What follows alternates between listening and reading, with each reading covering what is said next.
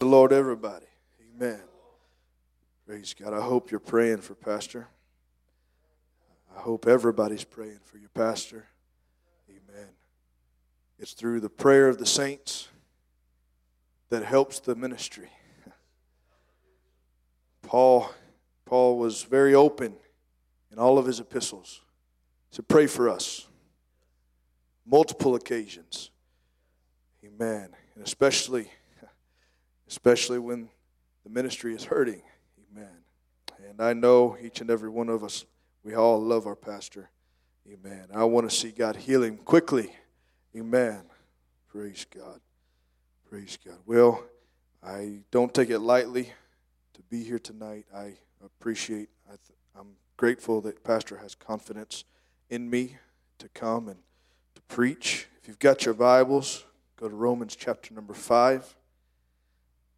And those of you that came to the anniversary service, you heard me make mention of this message that I'm about to preach tonight. But I hope you don't hold it against me. Amen. Praise God. I've been praying all evening, last evening and this morning, asking God for clear direction. And I feel like this is the way God has directed me this evening. Amen.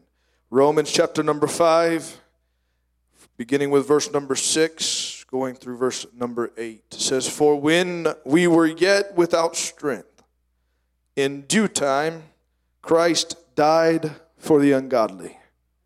For scarcely for a righteous man will one die. Yet peradventure for a good man some would even dare to die. And verse 8 says, but God commendeth his love toward us. But God, can you say that with me tonight? But God commendeth his love toward us, in that while we were yet sinners, Christ died for us. Amen. And for a little while tonight, I'm going to ask you to lay your Bibles aside and pray with me. But for a little while tonight, we're going to talk about this subject for a little while. But God. Amen. Let's talk to the Lord. Lord, we love you, Jesus. God, I come before you asking your anointing upon this place tonight. God, I pray, God, that you would anoint these lips of faith. God, that you would anoint my mind to say what you have placed upon my heart today. God, I pray tonight, Lord, that you would open our ears so we can hear what you have to say. God, I pray that you would let your glory be with us in a mighty way. Oh, come on, let's worship the Lord all across this sanctuary today. Oh, I love you, Jesus. I magnify you today, God. I worship you, Savior. I glorify you. Lord, we have come into this house tonight desiring to hear from you. Oh, let's worship the Lord tonight, church. Let's give him glory all across this place. I love you, Jesus. I love you, Jesus. I love you, Jesus. Great and mighty are you in all of your ways. Hallelujah. Thank you, Jesus. You can be seated tonight. Amen. Hallelujah. Praise God. I feel like somebody's come tonight looking for some direction in some situations tonight. Amen. Praise God. And I pray that God gives you an answer before we leave this house today. Amen. Praise the Lord. I can promise you that life is not fair in any situation. Amen. I wish sometimes I could just say it's not fair and everything be okay. My children seem to think that's okay, and it works fine. I've mimicked my pastor's words many times to my kids. Life's not fair, bud. I'm sorry. It just don't work that way. Amen. But I have found that most of the time when God's involved, life is just.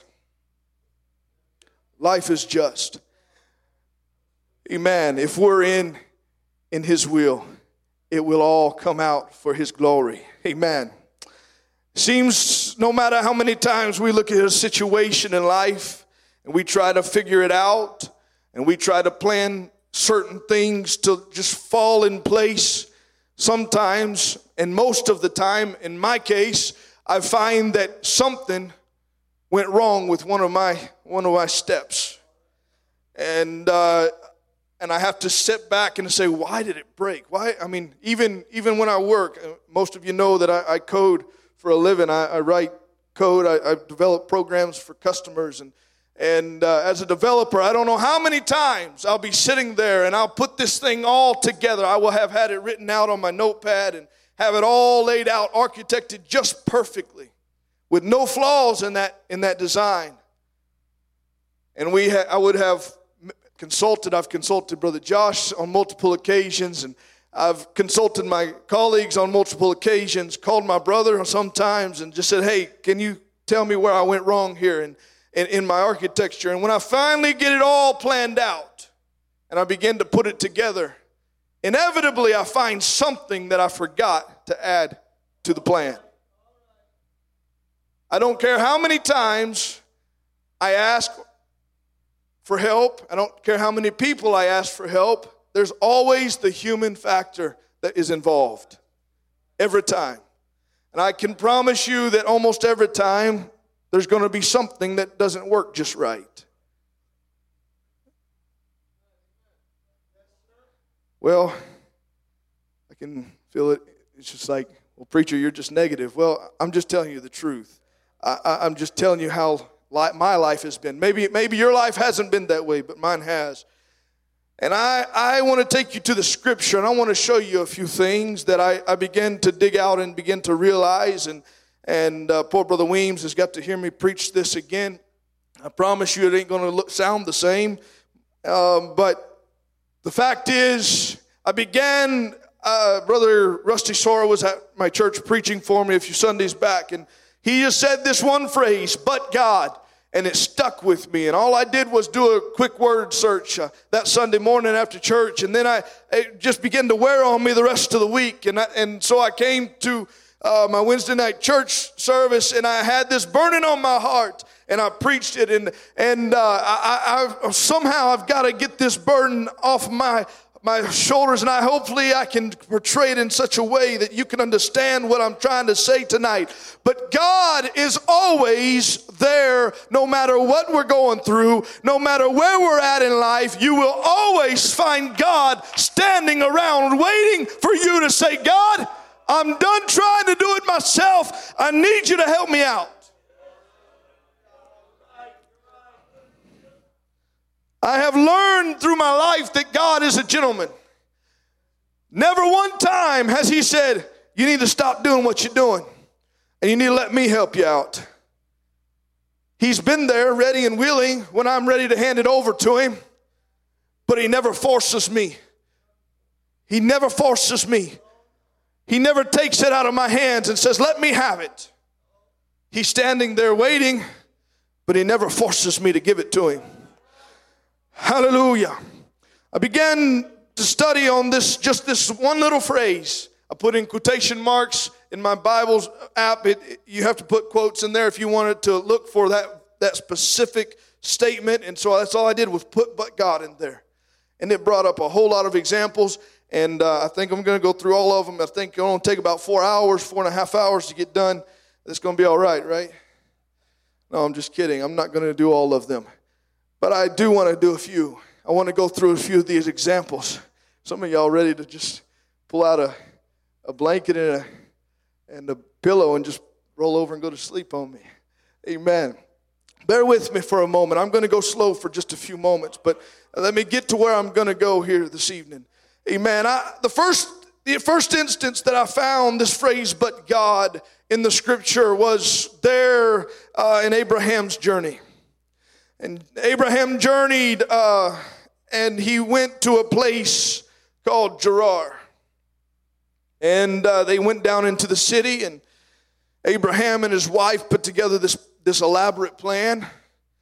And Abraham said, Sarah, you're beautiful, and I don't want to lose my life, and I don't want to lose my wife. And so what we're going to do is we're going to go down to this place, and we're going to tell them that you're my sister. Because I don't want them to kill me when they find out that I'm your husband, because then they'll kill me for your sake, because they want you. And so they put this plan together that she's going to be called his sister. So they went down to Gerar. I'm probably not even saying that right, but anyhow, they went down to the city. And the king there, King Abimelech, saw Sarah. And she was introduced to him as Abraham's sister. And Abimelech took her, intending to take her as his wife. And what came to my attention was, even though Abraham had decided, I've got this beautiful plan, nothing's going to go wrong with it, we're going to go down to this town, everything's going to be just fine, then everything just blows up in his face. And his wife was taken from him anyways. And they took her into the house, and he was intending to take her for his wife, and all of a sudden they had gone to sleep that night, and God showed up. And verse number 3 says, but God came to Abimelech in a dream by night and said to him, behold, thou art but a dead man, for the woman which thou hast taken, for she is a man's wife. And Abimelech woke up the next morning and went to Abraham and said, why did you lie to me? Take your wife and get on out of here. But my whole point here is, God didn't owe it to Abraham to protect him and his wife. God didn't owe it to Abimelech to save his life and to wake him up in the night and say, hey, you've got another man's wife sitting in your house that you intend to take. But God stepped on the scene and saved a marriage. He saved a life. And I can tell you today, just like he did back then, he can still save marriages. He can still save lives. If you will let God just step in, and you can write in your book somewhere, in your diary somewhere, but God stepped in. Hallelujah. Hallelujah. We find Jacob's life. Jacob was a deceiver. Jacob got himself into all kinds of crazy situations. Finally, Jacob went to his uncle Laban's house, and he was taken advantage of time and time again. And he's talking to his wife, and I assume that she thinks that her dad had just blessed Jacob with all of these things. But Jacob looked at her, and he said in Genesis chapter 31 verse 7, he said, and your father hath deceived me, and he changed my wages 10 times. But God,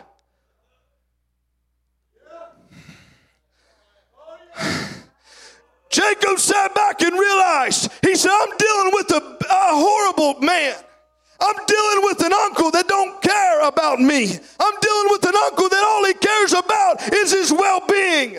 He could care less if he destroys my life in the meantime. But God stepped into his life, and God made Jacob prosperous.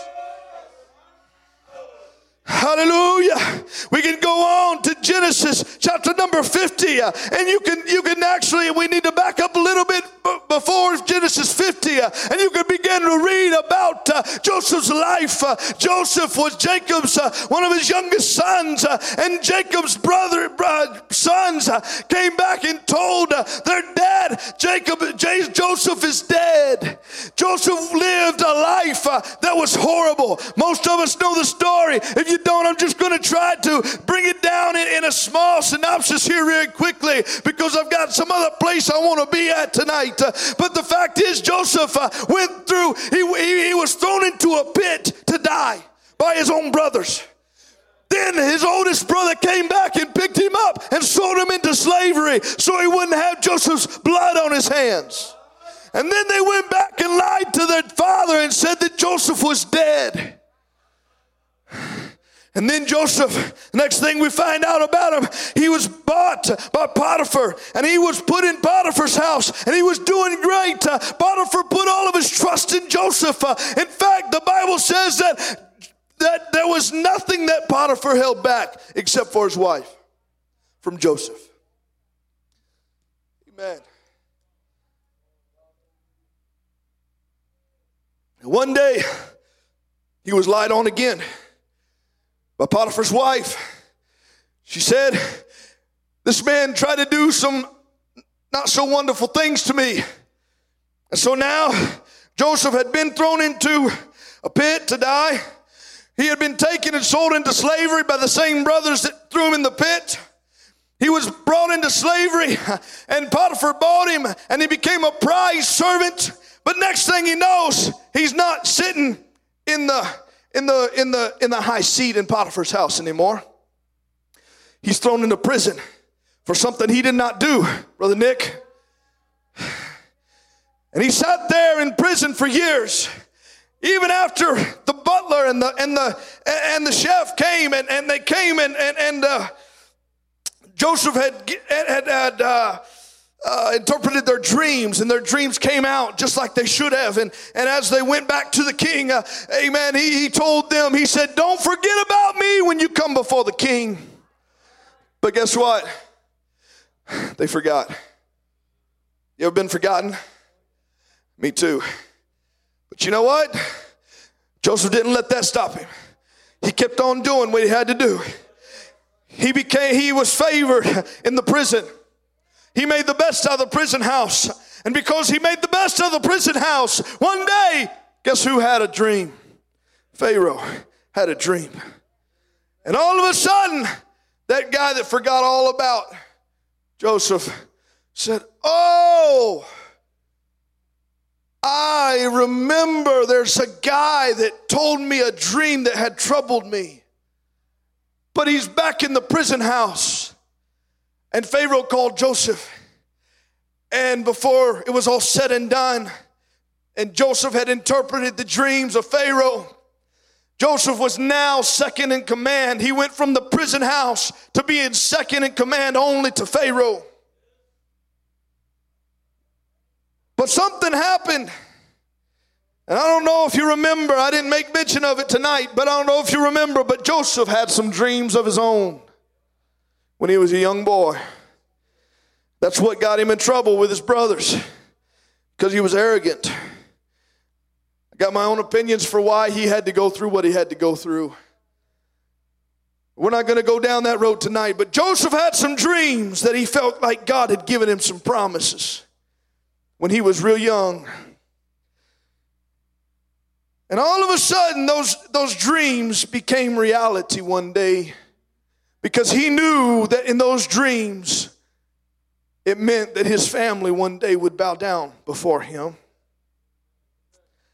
And it just so happened that one day when the famine came about, it covered all of the land, even where his family was sojourning. And as they were there, they had heard that Egypt had plenty of food. So they went to Egypt, and Joseph saw his brothers in the midst of everybody else. Amen. And a lot of things transpired. We don't have time to go into all of it. But when it was all said and done, Joseph had moved his entire family to the land of Goshen. And they were there. He was able to be there when his father passed away. And in Genesis chapter number 50, this is after Jacob had passed off the scene and had blessed Manasseh and Ephraim, that Joseph's brothers became very distraught because they realized something. Brother Andrew, their brother that they had done all these horrible things to, now had the ability, Brother Nelson, to wipe them off the face of the earth. All he had to do was say the word. And these boys began to bite their fingernails to the quick. And they began to talk amongst themselves. And they were worried that they were about to lose their lives, because they said Joseph was waiting for daddy to die before he takes revenge. And they came to Joseph and begged forgiveness.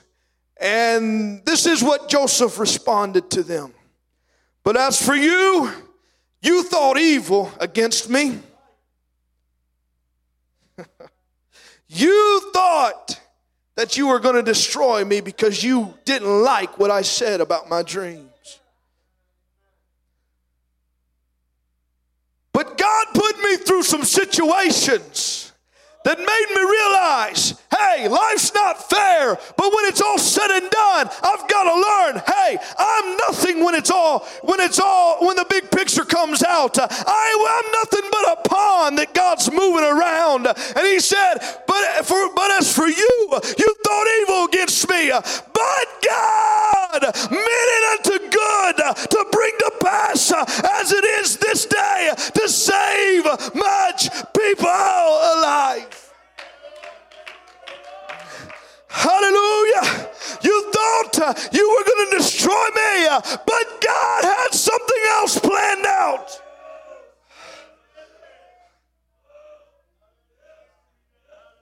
I didn't like what I was going through. I didn't like the things that I had to go through. But God had a plan from day one until today. And I'm not going to avenge myself upon you boys, but I'm going to thank God for what he has done. Hallelujah. I could go on and on and on, and I don't want to prove my children wrong when they say every time I go to Olathe I preach much longer than I do at home. So I'm going to try to cut it down because I feel like God wants to do something in this place tonight.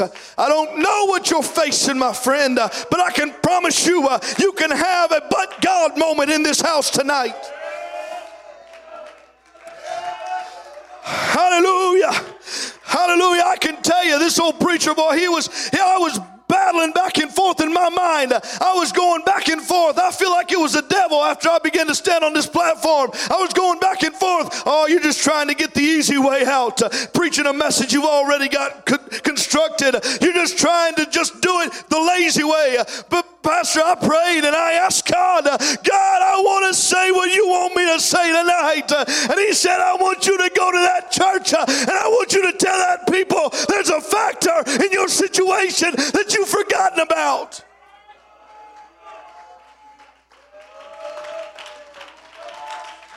Did you come to church tonight? Hallelujah. There's a factor in your situation that you've forgotten about.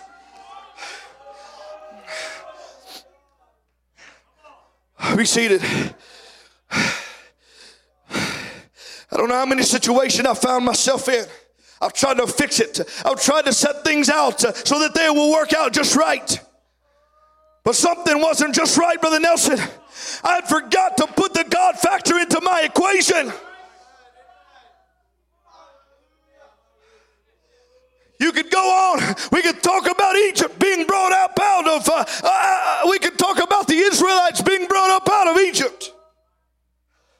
They began to cry out to God. And God sent a man. But then those people began to question day in and day out. I don't think, Moses, you're the man God sent. It's not going right. We're still here. We've seen 5, 6, 7, 8 plagues hit the Egyptians, but we're still here.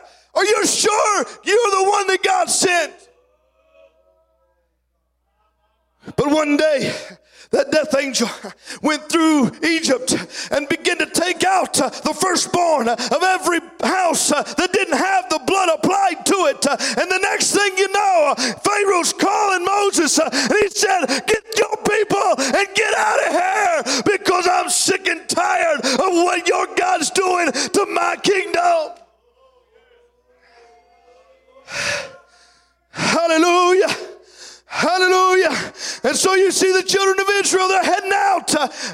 I don't know why I talk about the children of Israel every time I come, but here I am again, and you find them, and they're heading out in the wilderness towards the Red Sea, and then all of a sudden they look behind them, and there's an enemy, and there's a dust cloud, and there's chariots coming after them.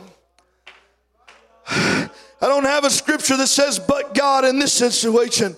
But I can tell you, but God spoke to Moses and he said, you hold your staff up over the Red Sea, and he split the Red Sea in half, and he dried up the ground, and the people walked across on dry ground. And then all of a sudden their enemy came pursuing them into the Red Sea.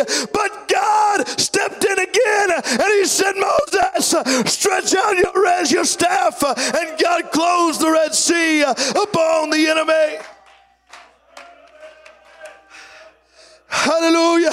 I could go in depth about the time that Jesus, after he had been teaching all day long, and all of a sudden they went across the sea to another shore called the shore of Gadara. When they made it to the other side, there was a man there. The people of Gadara, the Bible said they tried to catch this man so many times. They tried to bind him with chains, and he broke the chains. They tried to tie him down, but he kept getting away because that old nasty devil was driving him mad, and he was going, and he couldn't control himself. But let me tell you something, that man that was full of legions of devils, the Bible doesn't say but God, but something happened. But Jesus stepped foot on that shore that day, and guess what? That man, he took off running, and he fell at the feet of Jesus, and he began to cry out for mercy.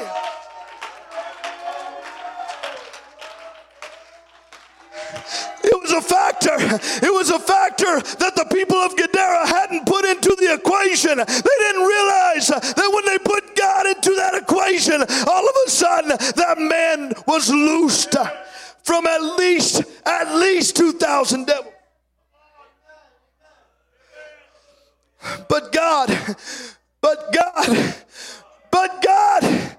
you with me tonight? But God.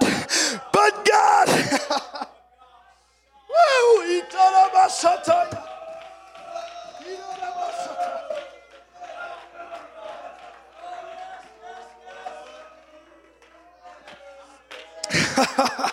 But God, I'm thankful. Don't get me wrong, I'm thankful for what God did for them people back then. I am. I'm thankful because it tells me what God can do right now. Do you believe it's the same God that delivered the Israelites that is in this sanctuary tonight? Do you believe it's the same God that said, let there be, and there was?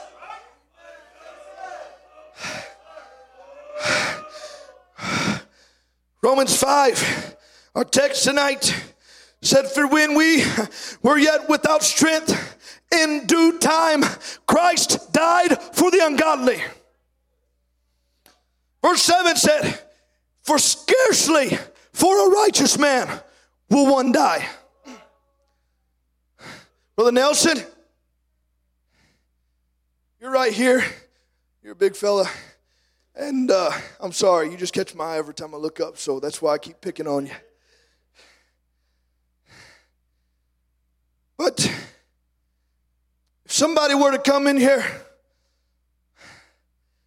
and they were to put a gun to my head, you didn't know me from Adam, I don't want you to answer, because I believe you would. But if he were to put a gun to my head and tell you something that you need to do, or they're going to blow my brains out, would you do that for me?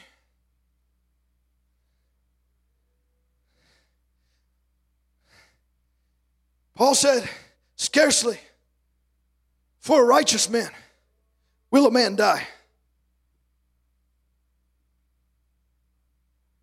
Scarcely. I want to believe I would die for everybody in this room. I'd do my best to protect you, I can promise you that. But since my family's not here, I would do my best. Well, my mom and dad are here. I'd make sure that they were taken care of. I don't know about my sisters.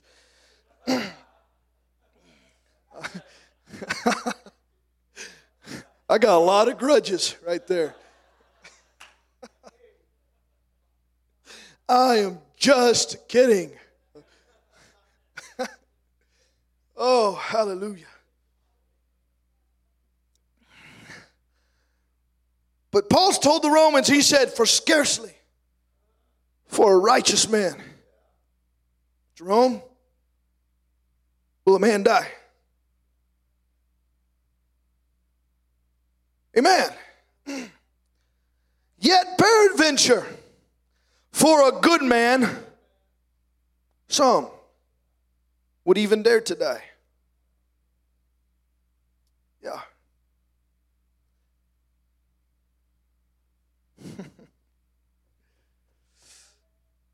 Some good men may possibly dare to die.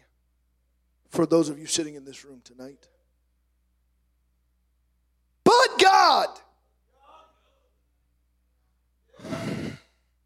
Oh, you ain't getting what I'm saying tonight. Oh, for scarcely would a righteous man dare to die. And for some good men, they may die for you.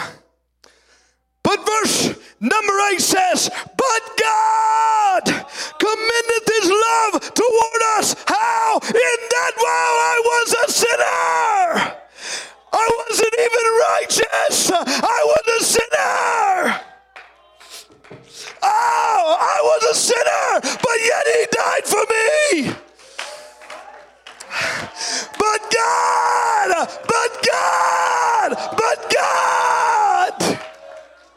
Oh, hallelujah. Oh, hallelujah, Jesus. Oh, glory to God. But God commended this love toward us in that while we were yet sinners, Christ died for us. You've got to understand that without this but God moment in your life, you're not going to see the things that you want to see happen in your life. We're going to face judgment one day, and if we don't have this but God moment in our life, we're not going to be able to walk on those streets of gold. Without this but God moment, we're not going to hear the Master say, enter in, thou good and faithful servant. But God, while I was a sinner, he commended his love toward me in that while I was a sinner, he died for me. He died for me. He died for me. Oh, you're not hearing me tonight. He died for me. Hallelujah. Hallelujah. Oh, I love you, Jesus. Hallelujah. Let's love the Lord here tonight.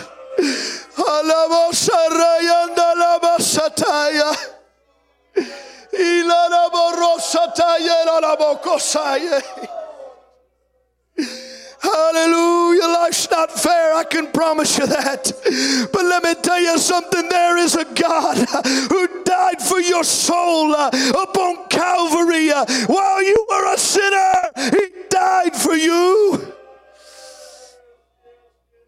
Hallelujah. Who can forgive sin but God?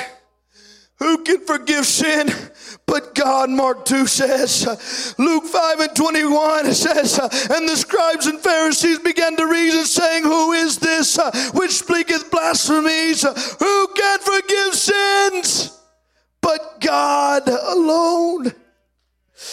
But God alone. I'm thankful tonight that I had a but God moment in my life one day. Not just once, not just twice, but every day I get up, I say, God, let me write in my diary one more time. I was facing a situation, but God. Hallelujah. Hallelujah. Hallelujah, Jesus. Oh, let me ask you a question.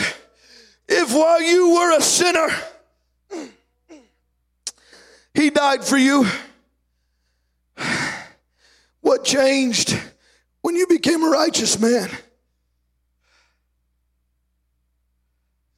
What changed when you became righteous? Did God change? Did God change? No, because my God is the same yesterday, today, and forever. And if he would die for me while I was a sinner, how much more would he take care of me in a righteous state, being filled with the Spirit? Hallelujah.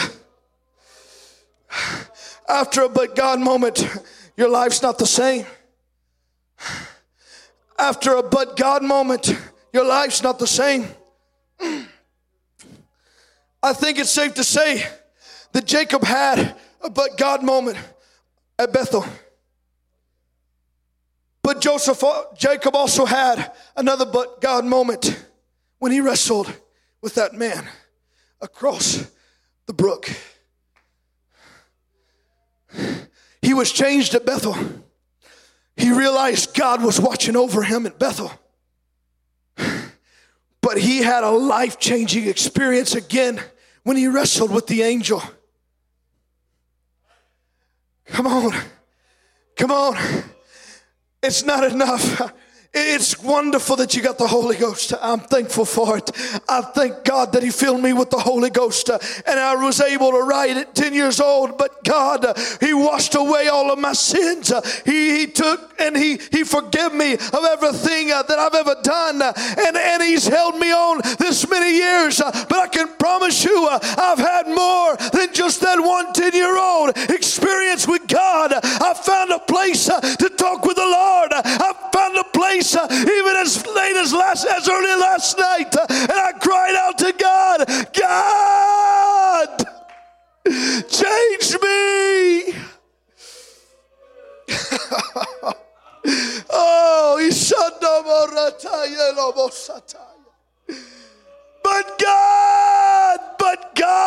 but God, hallelujah, hallelujah. Hallelujah. You say, preacher, but I'm doing everything I know how to do. Well, that's what the church of Corinth said too. But Paul responded in chapter 3, verse 6 of 1 Corinthians. He said, I have planted, Apollos has watered, but God gave the increase. But God gave the increase. Let me tell you something, church. I don't care how much you put in. Don't stop. Because I can promise you, the more you plant, the more you water, the increase is coming. Because it's just the law of the harvest. Oh, it's just the law of the harvest. Hallelujah. Hallelujah. Hallelujah. But my God shall supply all of your need according to his riches in glory. Hallelujah. And as I began to ponder this today, and this other scripture came to mind, and I'm closing. Sister Rebecca, if you can come. I told you I didn't want to take very long because I feel like God's moving on our hearts right now. Hallelujah. But my God shall supply. You need something from my God tonight. He's in this house right now, and he's willing and he is ready to supply all your need according to his riches and glory. Hallelujah. Ephesians 3 and verse number 16 says that he would grant you according to the riches of his glory to be strengthened with might by his Spirit in the inner man. That tells me he doesn't want just a superficial relationship or I think the right word is acquaintance with you. He doesn't want to be just an acquaintance.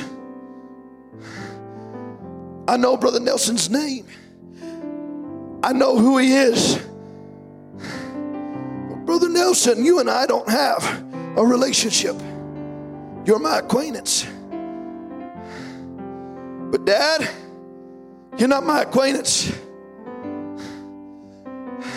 You're somebody I have a relationship with. You're somebody that I know. If I need help at 2, 3 o'clock in the morning, I can dial his number. You know what? I can dial his work number. Burton Fletcher. Put in extension 5151. Or what's the other one? 2000. 3000. And tell him I want to talk to Jerry Hilton. Now go find him. And I'll tell him, Dad, I'm in a bad place right now. I need you. You know what? I've done it once. You know what? I might call Brother Nelson, and he might show up. But I'll call my dad, and I know he'll be there, Pastor.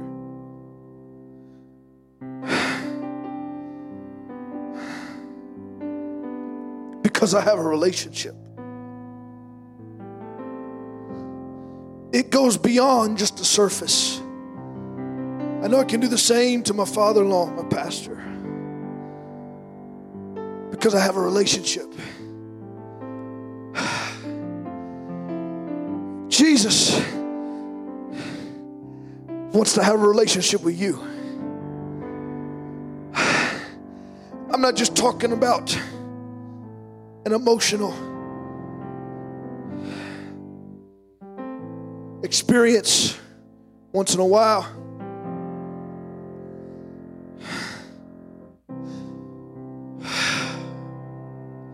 And I'm talking about a time in an altar call where you say, I need an answer right now. And I don't care if I hear all my friends and all my family around me having a great time. I'm going to stay in this altar until I have a but God moment tonight. Because it's His desire, according to Ephesians chapter 3 verse 16, that He wants to give you strength according to His riches and glory. And He wants to do it to the inner man. Brother Nick, that don't happen in 5 minutes. That don't happen in just even 30 minutes. I'm sorry if that crosses your theology. I didn't gain a relationship with my spouse because of 5-minute conversations. Nor was it 30-minute conversations. I can remember the nights my little sister would come in and she would just sit, look at me, and she would say, "You're not even talking to her. You're not saying a word." But just to know that she was right there on the other side of the phone. Look, I didn't have a long distance relationship. She was 15 minutes away from me every single day, almost every single day. But we talked, and sometimes we just listened to each other breathe on the phone. As crazy as it sounds. But we will have been married for 14 years in February. Because, Pastor, I took time and invested in a relationship with my wife. The Bible calls us the bride of Christ. And Ephesians 3 said that He wants to strengthen the inner man with might by His Spirit. In In verse 17 says that Christ may dwell in your hearts by faith. That you, being rooted and grounded in love. In love. Brother Weems and I talked about this more than once now. Rooted and grounded in love. May be able to comprehend with all saints what is the breadth and the length and the depth and the height. That tells me he wants me to explore his greatness. He wants me to take time just to devote myself to him for some time in his presence.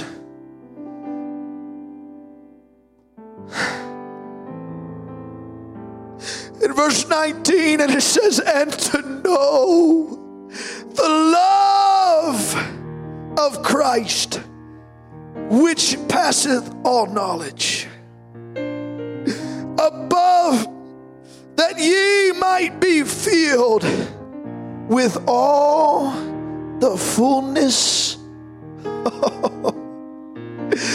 that you may be filled with all the fullness of God. That you, my friend, that is here tonight seeking direction in your situation, may be filled with all the fullness of Christ. And verse 20 said, now unto him that is able to do exceeding abundantly above everything we could ask or think. But how? According to the power that worketh within us. God is able. I said, God is able. I said, God is able. Are you willing to insert God into the equation tonight? Can we stand this evening? Are you willing to say, all right, I'm going to rethink the way I'm going at this situation, and I'm going to allow God to come into this equation. And when I leave this house tonight, I'm going to write in my book, but God did it again. But God did it again. He filled me with all of his fullness, and he was able to come and to supersede what I was expecting. Oh, is that you, my friend, tonight? Are you seeking direction? Are you seeking his help? Why don't you find a place to pray? Why don't you reach out to him tonight?